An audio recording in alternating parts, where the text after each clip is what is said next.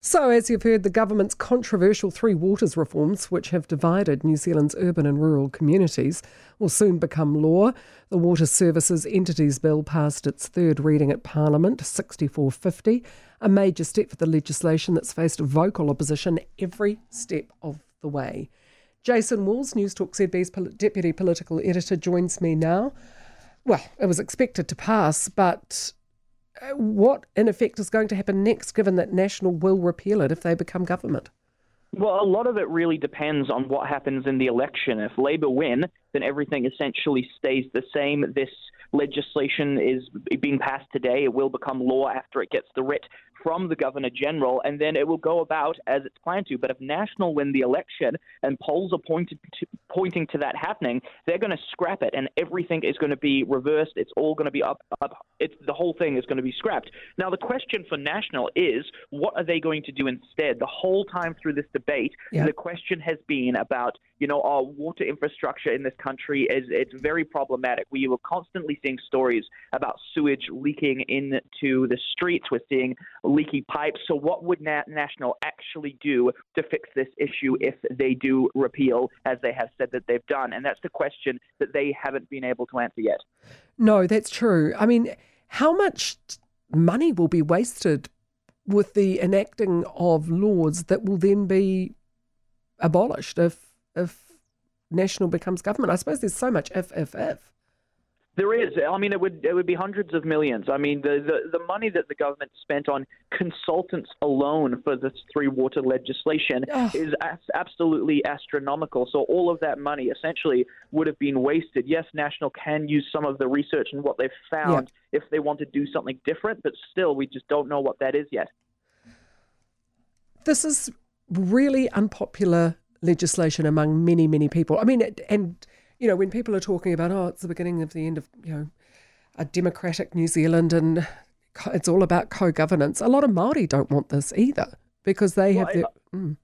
Yeah, it's controversial. I mean, it's one of the most controversial bills that we've seen so far go through Parliament under this government. I mean, Three Waters has become basically a rallying cry for anybody on the right. You can't drive through rural New Zealand now without seeing a Stop Three Waters sign. So this news will be a blow to many on the right today. But Labour, it's been a stone in their shoe as well. I mean, that controversial entrenchment piece of the legislation that was introduced and then taken out by the government, an extremely embarrassing move from Labour there. We still don't really know what happened behind the scenes. The Prime Minister is just refusing to tell us what the issue was because it happened in caucus.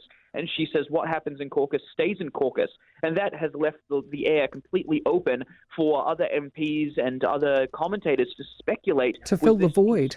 Exactly. Was this a conspiracy or was this a mistake? And I think that because the Prime Minister just consistently refuses to front on this, more people are thinking that this is a conspiracy. But the government has got no way of really countering that. I cannot believe her. I really can't. The way she just goes, no. And the impersonal language used. There was a mistake and this government has fixed it. It's like, come on, love. You were the mistake. It's very clinical, her language on this, almost as if she's been instructed to say certain things in a certain way so she doesn't annoy people from certain sectors of her party or anything like that. We don't know what's going on, and frankly, the fact that the Prime Minister isn't fronting makes it look like they're hiding something, which of course they are. Yeah, of course they are. I mean, what, she was stuck on Wordle or, what? Well, I mean, that's the question. Was she just not paying attention, or did something happen in that caucus, or did Nanaia Mahuta decide, you know what, I've heard enough, I'm going to do this anyway, despite the fact that we've had this argument and I've come out on the other side? And we just don't know. Neither Nanaia Mahuta or the Prime Minister are being very forthcoming at all. She's not going to be sacked in the reshuffle, is she? Despite the fact that it was what National's calling for, and you would have to say there's been a contretemps surely between them.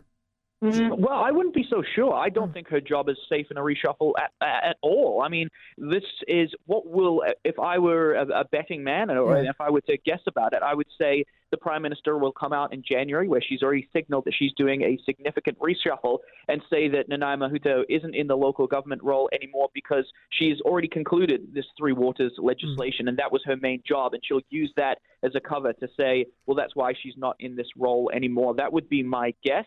And then she might say something along the lines of she needs more time to focus solely on foreign affairs. Because it is a bit unusual that we have a foreign affairs minister that spends so much time in New Zealand. You hark back to the last government, and it was very rare to actually see their foreign ministers, Murray McCauley and his predecessors, actually in New Zealand. They were always overseas. Well, yeah, I suppose to be fair, COVID clipped her wings a bit. But yes, you'd have thought that she'd be off and away as soon as she could. I mean, I just find the fact, too, that David Parker also thought it was an appalling piece of legislation when the entrenchment part was in there. Like, he was not disagreeing with the opposition. Well, that's the thing. His language on this has been extremely interesting because, I mean, you'll have to note that he's the Attorney General. Yeah. He's one of the most straight-laced, straight-shooting MPs in Parliament. I mean, there's not a lot of room for nonsense with David Parker. And he's essentially, some of his lines as just contradicting what's happening with the rest of the party. So it's just an absolute nightmare for the Labour Party, just not knowing what is going on here. I mean, obviously they know, but not being able to tell the rest of the public. And it just has this perception issue. And that's the main thing looking at all of this. It just looks murky. It's just, yeah, it really does. And are you keeping a weather eye out for whatever gets shoved in before Christmas as well? Because that would be typical.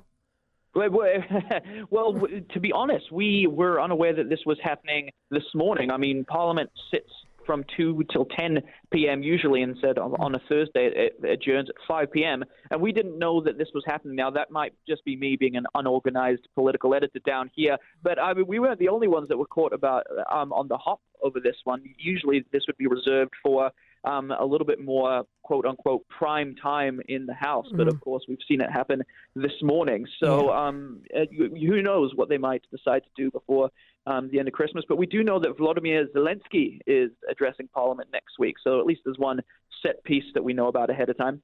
Well, keep your ears peeled and your eyes skinned, Jason, because that would be, we don't want to see any more surprises coming through in the week before Christmas. Thank you very much, Jason Walls, News Talk ZB's Deputy Political Editor.